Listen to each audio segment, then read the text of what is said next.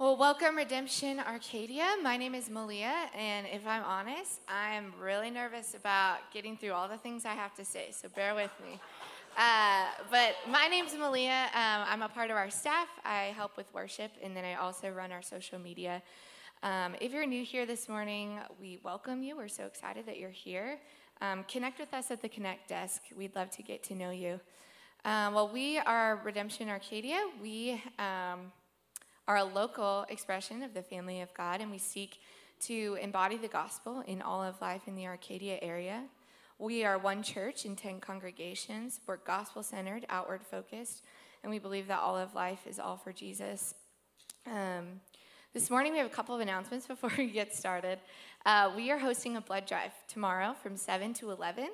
We'd love for you guys to join us in giving to our community in that way, and loving our neighbor as ourselves in that way. So you can sign up on our website for a slot, but it's just going to be here in the sanctuary from 7 to 11 tomorrow. And then we also are collecting backpacks and school supplies for Hope Women's Center. That's in the lobby, so you can bring those items to the lobby on Sundays or during the week, and we'll take those to them at the end of August. I think that is everything, so you can go ahead and stand for the reading of the Word of God.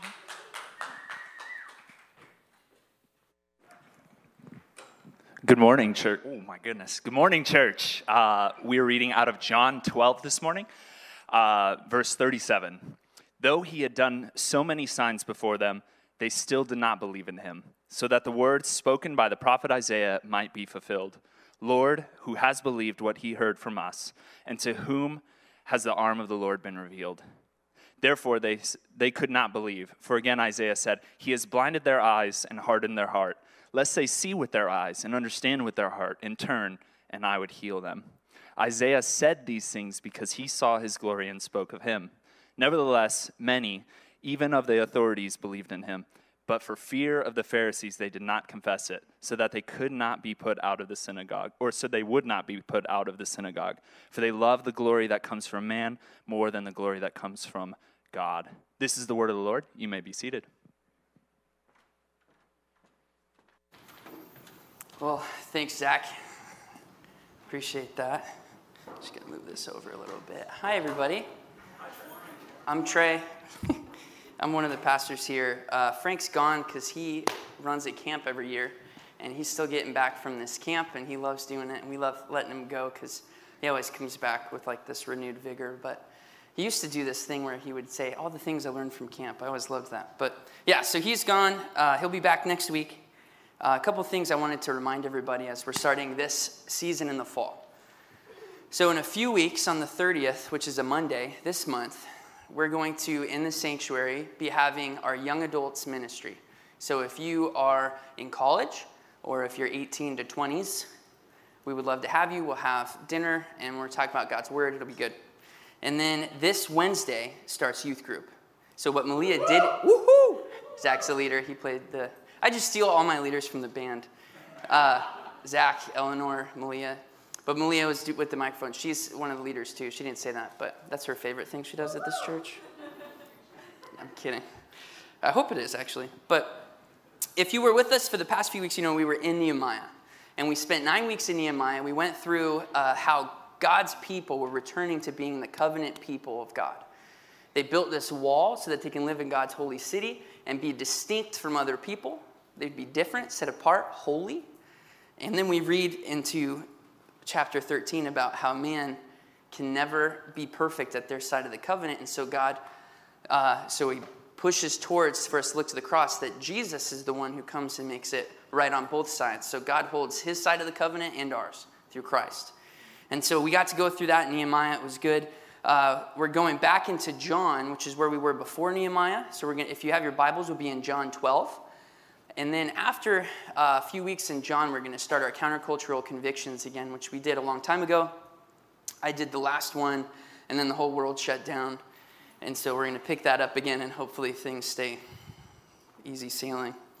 But you never know when I'm preaching. So, yes. So if you have your Bibles, please open up to John 12. My hope and prayer for this passage is that the intention of why it's here would hit the way that it was intended. So I don't want to just sit on the implications. We'll get to those. But I want to really lay into why is this here, and then we'll get into what that means. So I want to be faithful to the text, and we need to do some introductory work first. But let me pray. Heavenly Father, I pray that we would welcome you well. I pray that your will would be had this morning and that your glory would be had. I pray that we would grow in us to be all about you getting your glory. And Lord, I pray that I would be forgettable, but your word and your message this morning would be remembered. Lord, I pray that you would be glorified. I pray that you would work in our hearts and our minds. Give us eyes to see and ears to hear. In Jesus' name, amen. I love turkey. Thanksgiving is one of my favorite holidays, and granted, we eat the same thing for Christmas, but on Thanksgiving, we get the turkey, and in my family, we have the mashed potatoes. We make a bowl out of the mashed potatoes. We put the turkey in the bowl, and we cover it with gravy, and I love it. And then, we, of course, eat all the other stuff, but that's the first thing, that turkey. But then I married Hannah, and I learned what went into getting that turkey on the table. Hannah's family, every year, on the Sunday before the Thursday of Thanksgiving, they go through what they call Turkey Day. I thought Thanksgiving was Turkey Day. No. Turkey Day is the Sunday before where we slaughter all the turkeys that were raised the whole year. Yeah. So the first time I was invited, Hannah told me, okay, we're gonna be slaughtering the turkeys. And I'm like, sweet, it's like cleaning a fish. It'll be great. Like I've done that before. And so I come, and I actually came straight from church. I was here, and I went from church, and I was in my church clothes. And she didn't tell me, hey, you're going to get dirty, so bring a change of clothes. So I went. Well, I ended up getting blood all over me. There's a lot. I really wanted to go through all the steps of what it took to do this with this turkey, but I decided not to. But on Turkey Day, I learned what it took for me to enjoy turkey on Thanksgiving. And this passage helps us understand what it took for us to enjoy and have abundant life in Christ. So this passage today is our Turkey Day. I can't wait for November. Okay. So I'm going to go a little bit through what we've gone through in the Gospel of John, just because it's been a while. So up until now, we've gone through the public ministry of Jesus. That's that he's teaching publicly, that he's doing these signs for everybody to see. And now in chapter 12, we come to the close of that. So from here on out, he's no longer in the public eye. This is the last words that he says publicly to an audience.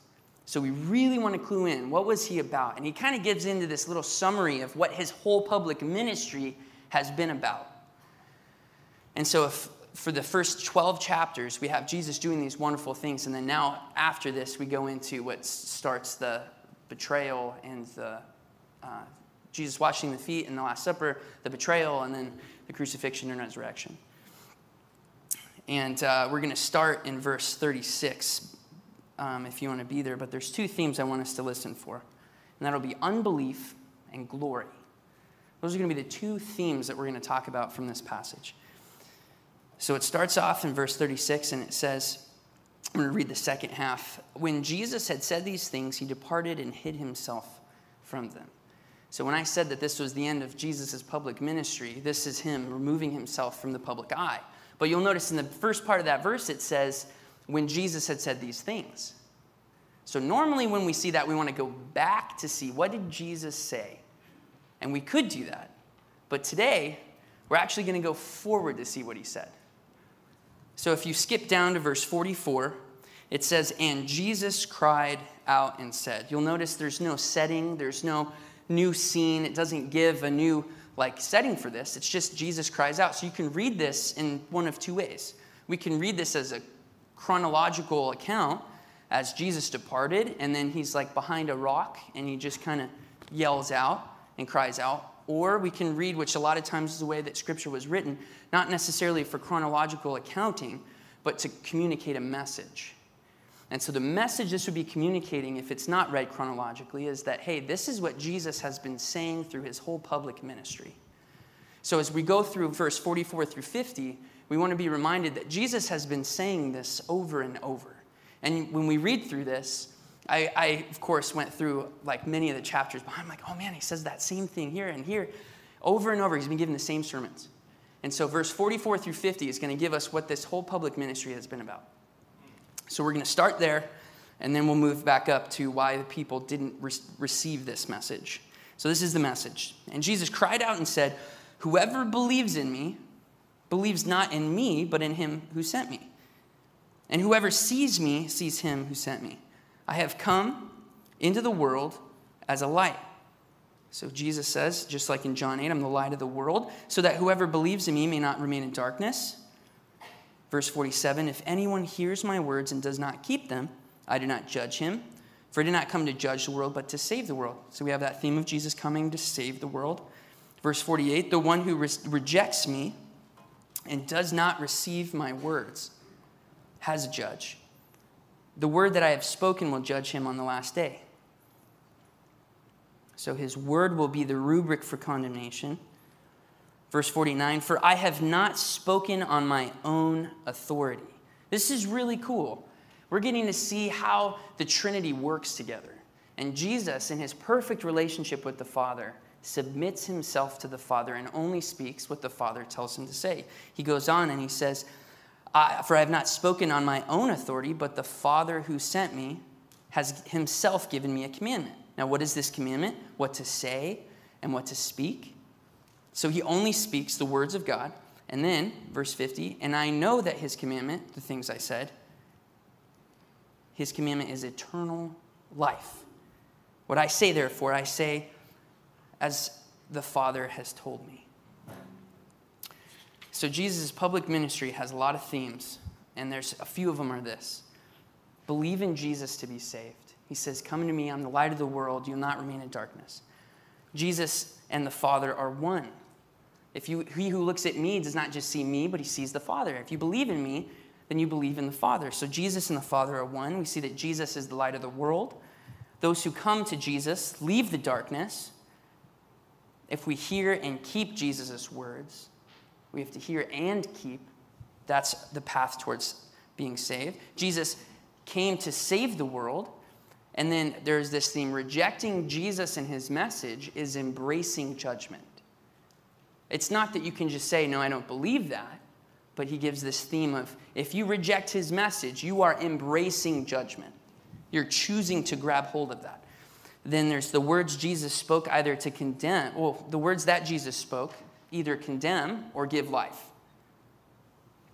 And then Jesus speaks under the authority of the Father. So there's a few of these themes that Jesus is talking about. But as far as Jesus coming to save the world, a scholar, Andreas Kostenberger, said it this way: the purpose of his coming is not condemnation, but transformation and deliverance from the wrath of God and the sentence of eternal death which rests on humanity as a whole. Condemnation already rests on humanity in our sin. Jesus coming is not to condemn, like he says. Jesus coming was to save people who were already condemned in their sin. And he is now given in his public ministry, this is the message. He's given these words. Now they'll either condemn by people embracing judgment instead of receiving his message, or they will bring life in that people will receive this message. So what we read from this is that life is found in God's word because God's word shows us the person of the word. Life is found in God's word because God's word shows us the person of the word. So life is found by embracing Jesus through his word. Hear me on this. There's no other way to embrace Jesus than to embrace Jesus through his word, lest he, to us, become something that he is not. So now we've hit, this is the message of Jesus' public ministry. Now let's jump back up to verse 37, and we'll read through why these people hear this message, they hear this wonderful sermon that Jesus has been saying over and over, and they don't believe it. So we're going to dive into that now. When Jesus had said these things, he departed and hid himself from them. Though he had done so many signs before them, they still did not believe in him.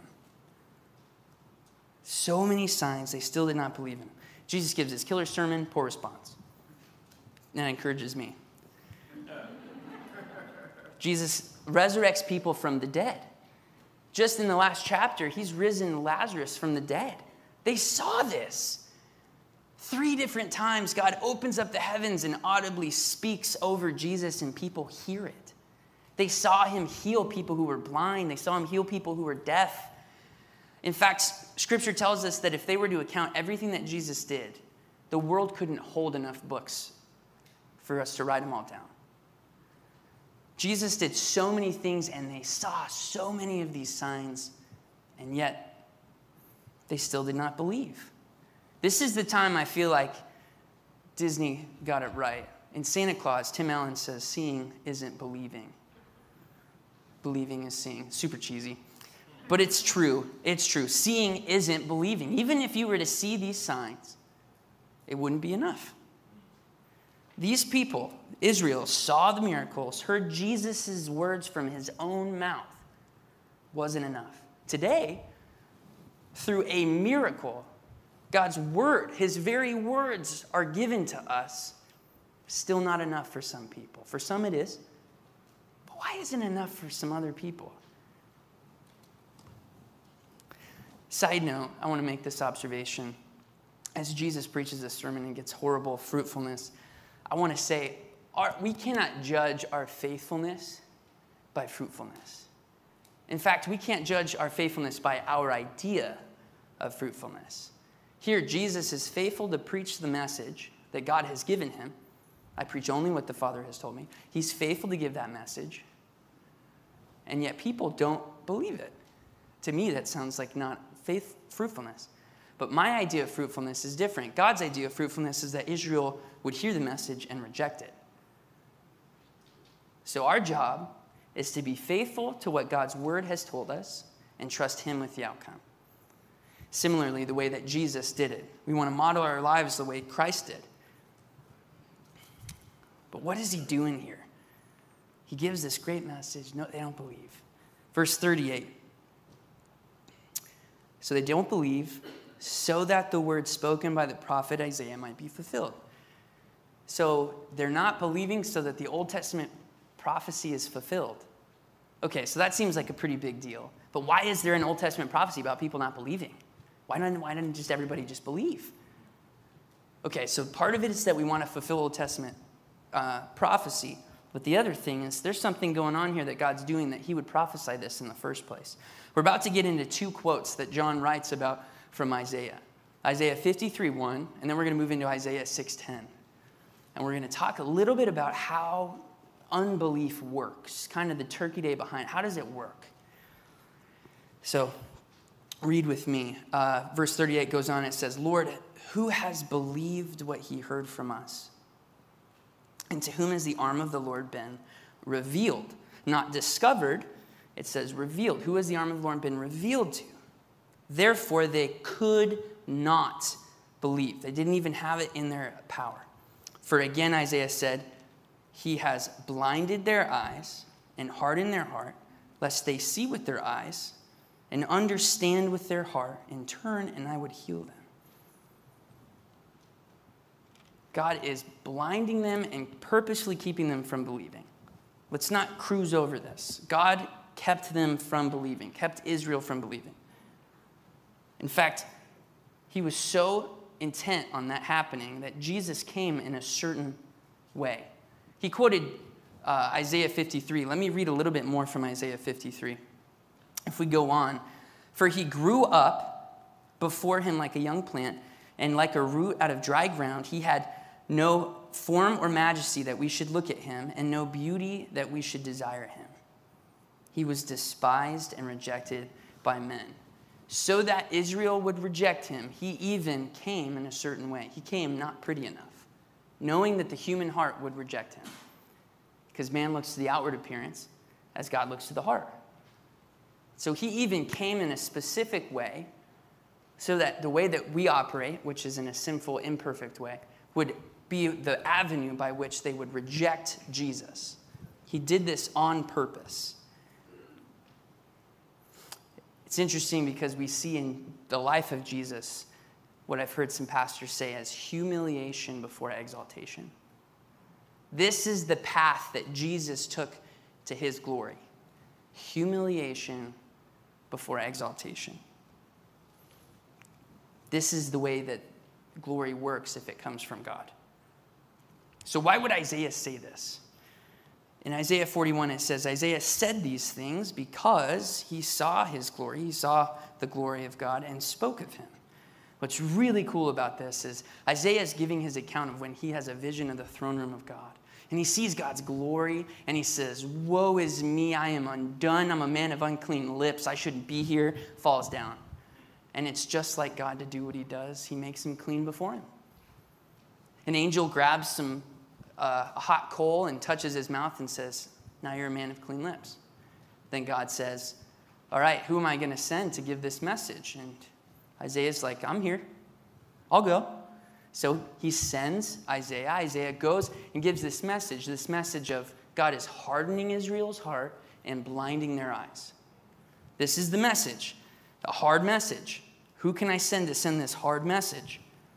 Isaiah's like, let's do it. I'll do it. So he sees God's glory and is undone, and he sees God's glory, so he is willing to give God's message. So this is why he gives this message. Another man asked to see God's glory, and this is how God responds. Exodus 33, Moses said, please show me your glory, God. God said, I will make all my goodness. Moses asked for your glory, and you said, goodness? So God's response to his glory being shown, he says, I will make all my goodness pass before you. And I will proclaim before you my name, the Lord, Yahweh. And I will be gracious to whom I will be gracious, and I will show mercy on whom I will show mercy. God's glory is good. God's glory, he equates to his goodness.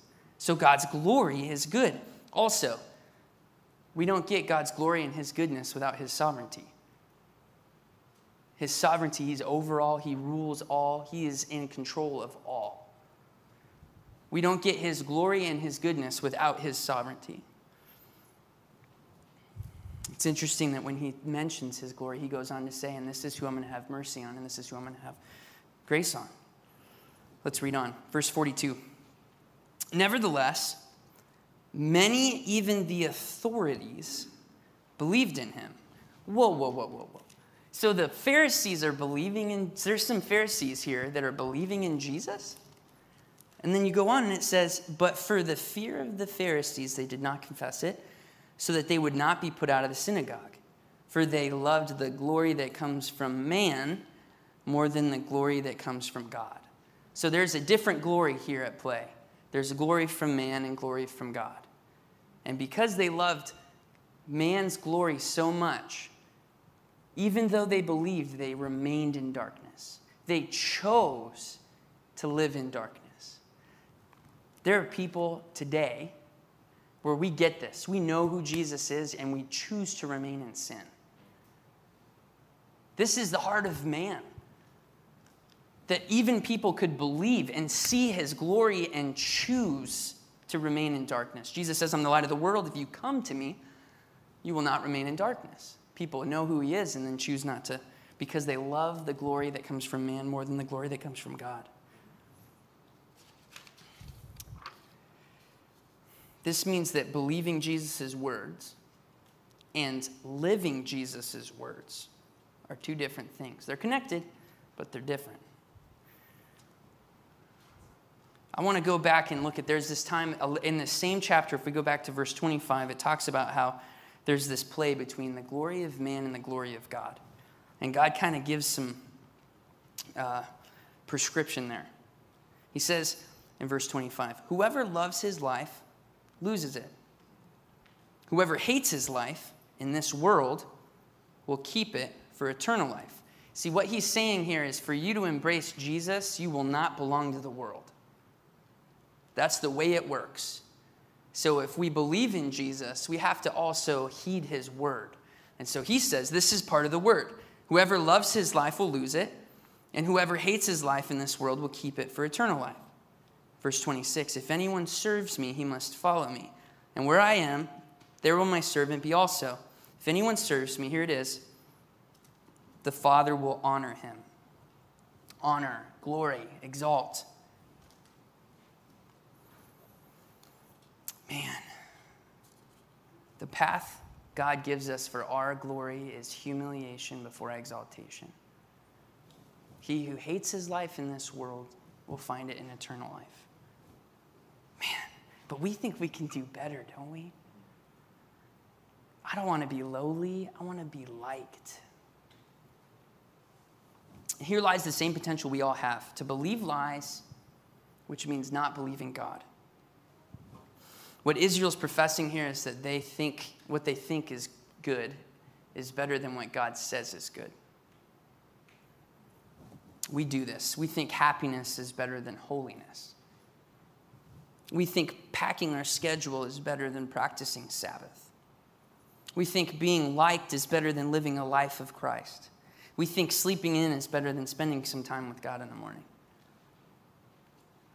Do we believe a life of dying to ourselves, humility, counting others as more important than ourselves, is actually better? If we looked at the way we behaved and the way that we treated people, would we see that that's somebody who counts others as more important than themselves? Is that someone who's humble? Is that somebody who chooses the life of servitude? I could ask, so many tasteless people have asked, do you want heaven or do you want hell? Or I could ask, do you want to live for your happiness or do you want to live for God's glory? It's the same question. Funny thing is, you can try to live for your happiness and you'll end up missing both. I also want to make this observation.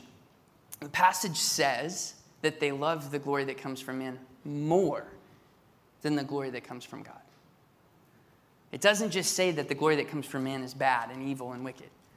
Affirmation, affection, praise, all have their place in God-honoring relationships. In fact, I would encourage you too, we should probably do more of what we give in affection and affirmation and praise. So it's not to say that it's bad, but praise is like perfume. It's pleasant to smell, but when you drink it, it's poisonous. The moment that we make our praise more important than God's glory, it's poisonous.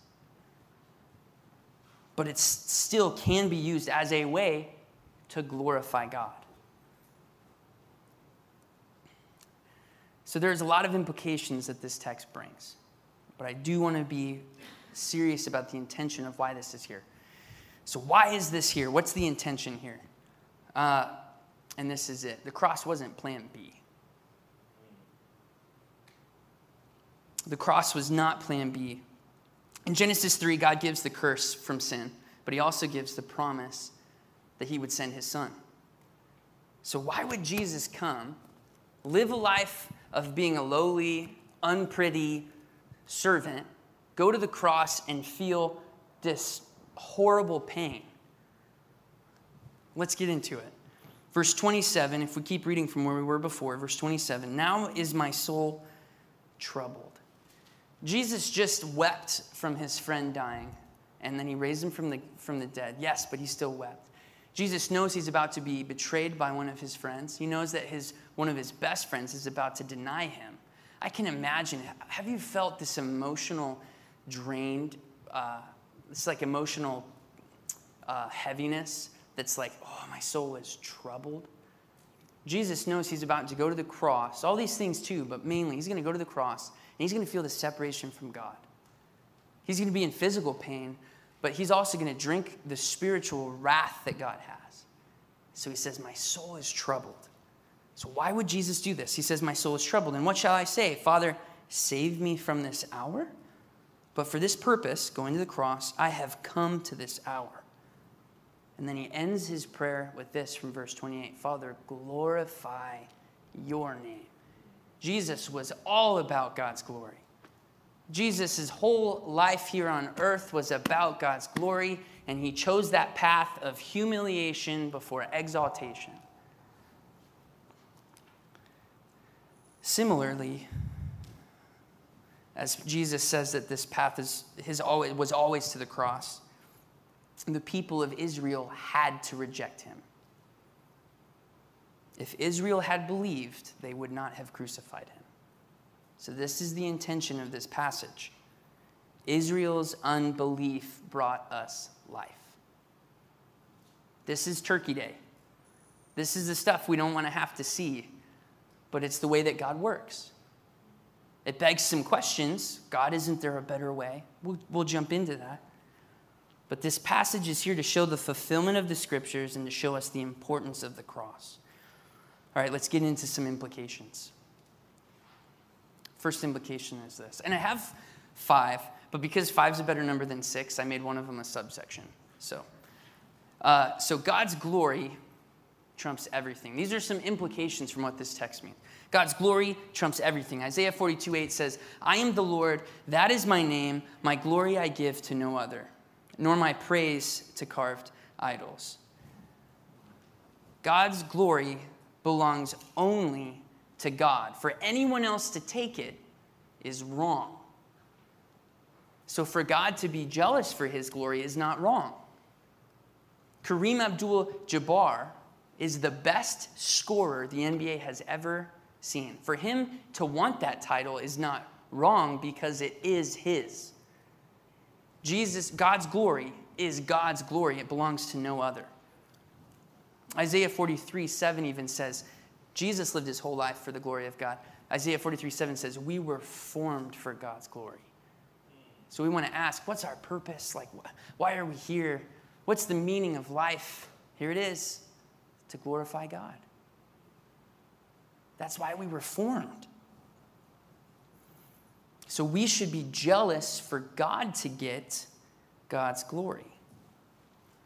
The second implication is that God's glory is good. Romans 8:28 through 30, we like to stop after 28, but I'm going to read past it. It says this, and we know that for those who love God, all things work together for good, for those who are called according to his purpose. For those whom he foreknew, he also predestined to be conformed to the image of his Son. That sanctification, looking more like Jesus every day, in order that he might be the firstborn among many brothers. And those whom he predestined, he also called. And those whom he called, he also justified. And those whom he justified, here it is, he also glorified. The glory that comes from man is different than the glory that comes from God. The glory that comes from God is a path of humiliation before exaltation. It says here that we have to be conformed to the image of his Son. Sanctification. To look like Jesus is to look like a servant. To look like a servant is to choose that path of humiliation before exaltation. And guess what, guys? This is good. This is good. Implication number 3 is God is sovereign over everything, including belief. God is sovereign over everything, including belief. Israel's unbelief brought us life. In fact, the plan that God set in motion, the reason he chose the way he did things, brought him glory, and that is good. Jesus says in John 6:44, no one can come to me unless the Father who sent me draws him. And this is where that subsection is, because I like 5 more than I like 6. This should bring us comfort. It should bring us comfort that salvation isn't in our hands. You can't lose it. John 10 says that no one can snatch you out of the Father's hand. This is so hard for our pride to hear, though, isn't it?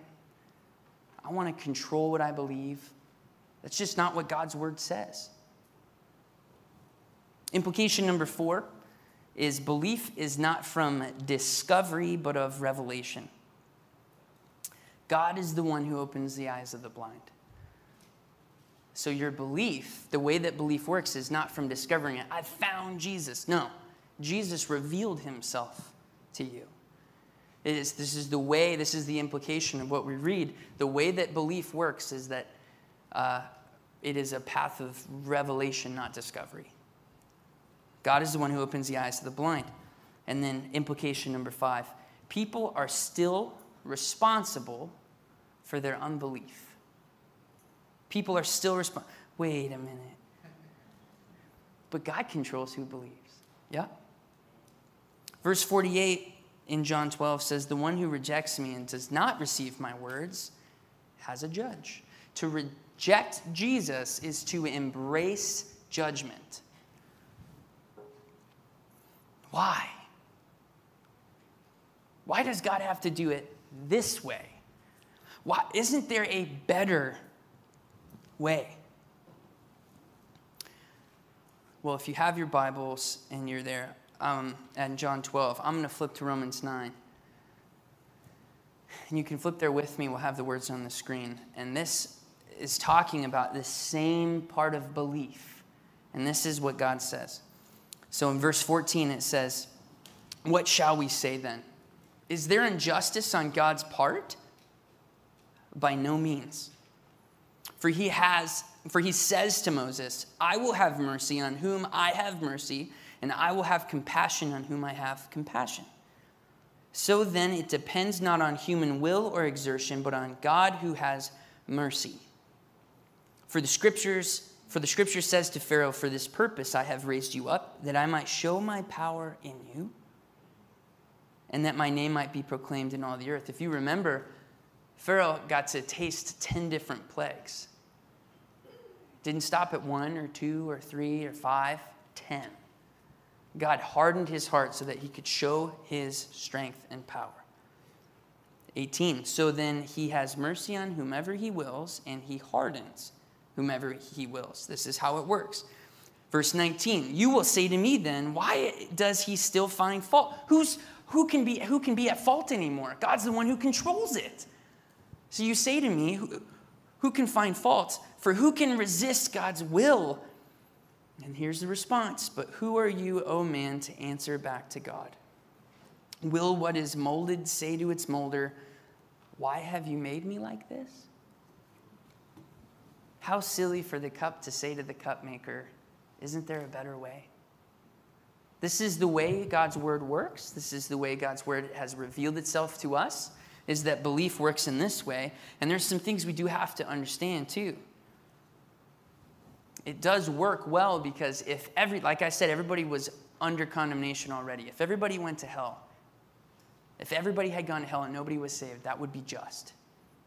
That's what we deserve. We're not entitled to salvation or belief. For anyone to come to faith is a miracle. God calls people to himself because he wants to save some from the condemnation that already rests on man. Our job doesn't change. Our job is not to find who has faith and who doesn't. Our job is to preach the word. And we leave the outcome and the fruitfulness up to God. That's his job. It's not our job. It's his job. So in this, I just want to say, I don't want to push people away from hearing this, but I hope this calls people in. If you hear this and you've heard and you have eyes to see, come into the light. Don't remain in darkness. He who has ears, let him hear. Let me pray. Heavenly Father, thank you so much for giving us your word. And in these moments where we kind of peel the curtain back and see a little bit of how the turkeys are made, Lord, I just thank you for working it that we might be able to have salvation in you and that you've given it to us as a gift freely. Not something we have to find, not something we have to work for, but something you've given freely because it is good for you to have mercy on whom you will have mercy, and it's good for you to have grace on whom you will have grace on. Lord, I pray that you would give us eyes to see and ears to hear, and Lord, I pray that this would be glorifying you, and that what we take from this is to make our lives about glorifying you, and that would be good for us. Lord, I pray this in Jesus' name. Amen.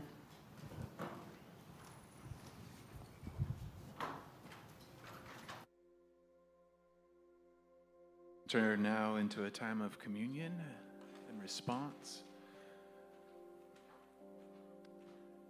We would love for you to reflect on these words that you've heard.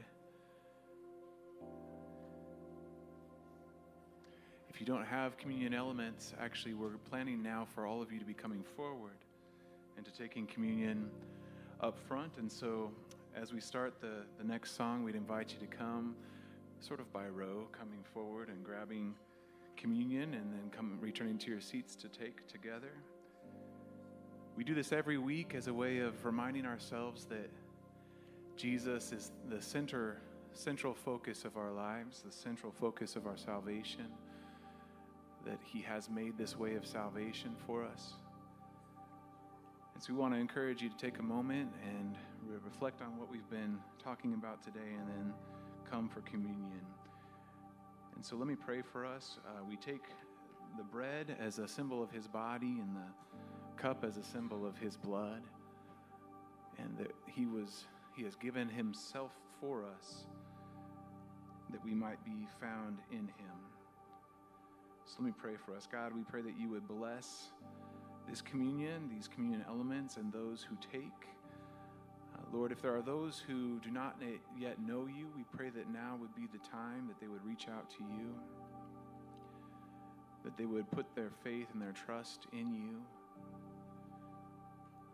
Lord, that this time of communion will be a response of those who believe in you and have put our faith and trust in you. So God, I pray that you would bless this time together. I pray that you be glorified in this. I pray it in Jesus' name. Amen.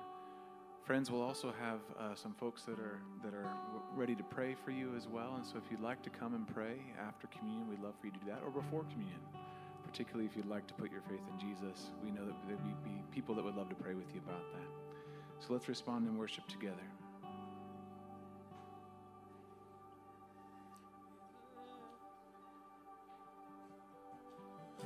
You were the Word at the beginning, one with God the Lord Most High. Your hidden glory in creation, now revealed in you are Christ. What a beautiful name it is. What a beautiful name it is. The name of Jesus Christ, my King. What a beautiful name it is, and nothing compares to this. What a beautiful name it is, the name of Jesus.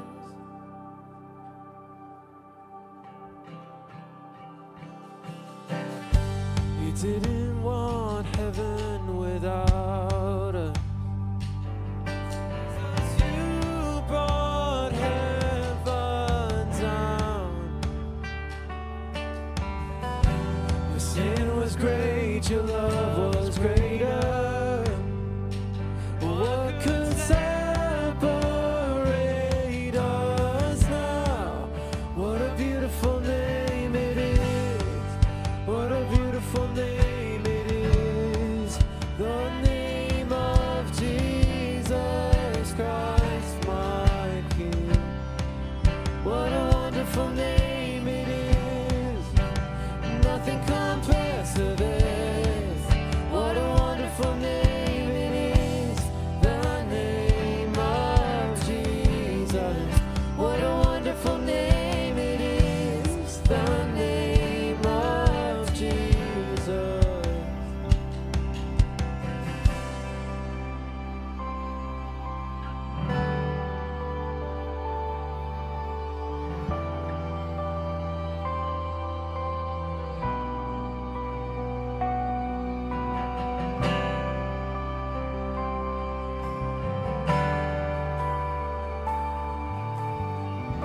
Stand and sing with us. Death could not hold you.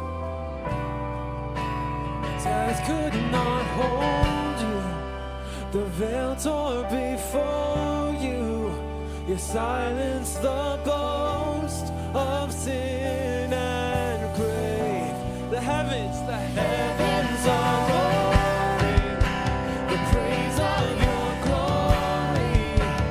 For you are raised to life again. You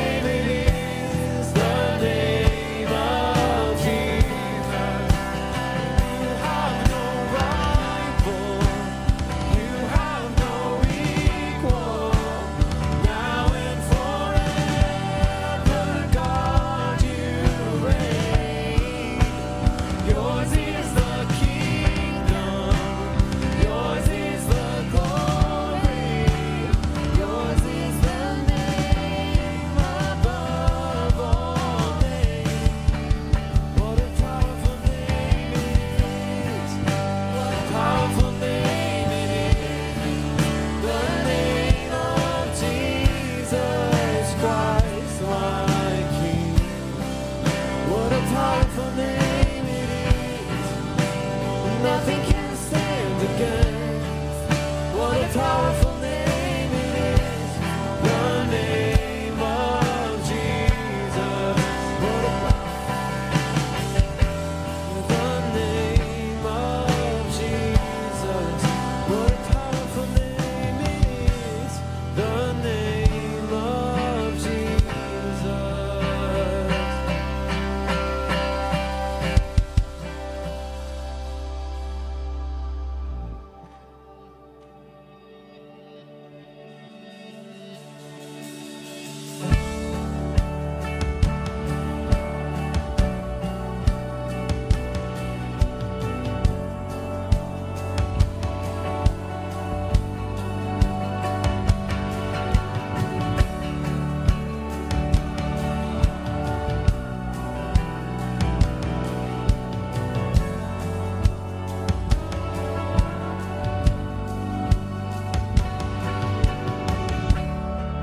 Your love is devoted, like a ring of solid gold, like a vow that is tested, like a covenant of old. Your love is enduring through the winter rain and beyond the horizon, with mercy for today.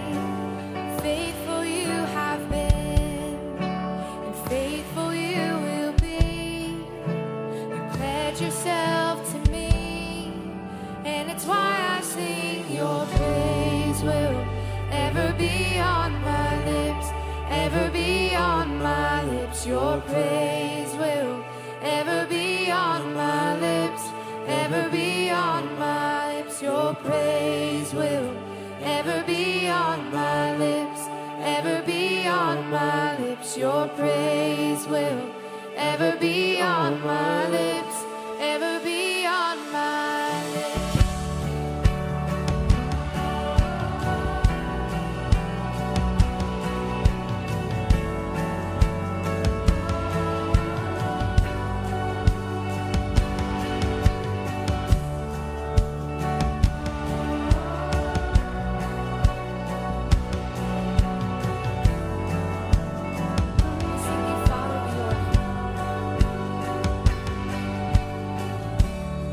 And you father the orphan, your kindness makes us whole, and you shoulder our weakness, and your strength becomes our own. And you're making me like you, you're clothing me in white, bringing beauty from ashes. For you will have your bride, free of all her guilt, and rid of all her shame, and known by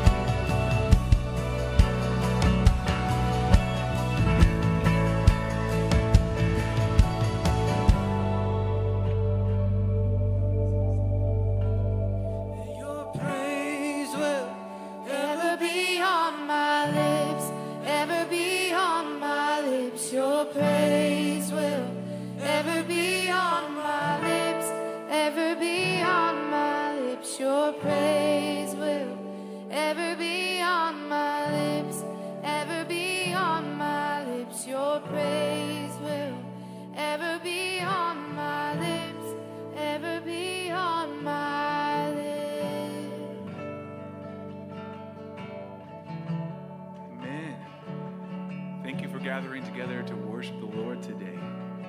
I want to offer this benediction and invite you to join us tomorrow for the blood drive and the various events that we have this week, and also we'll see you next Sunday. So Lord bless you, Lord keep you, Lord make his face to shine upon you and be gracious to you. Lord turn his countenance towards you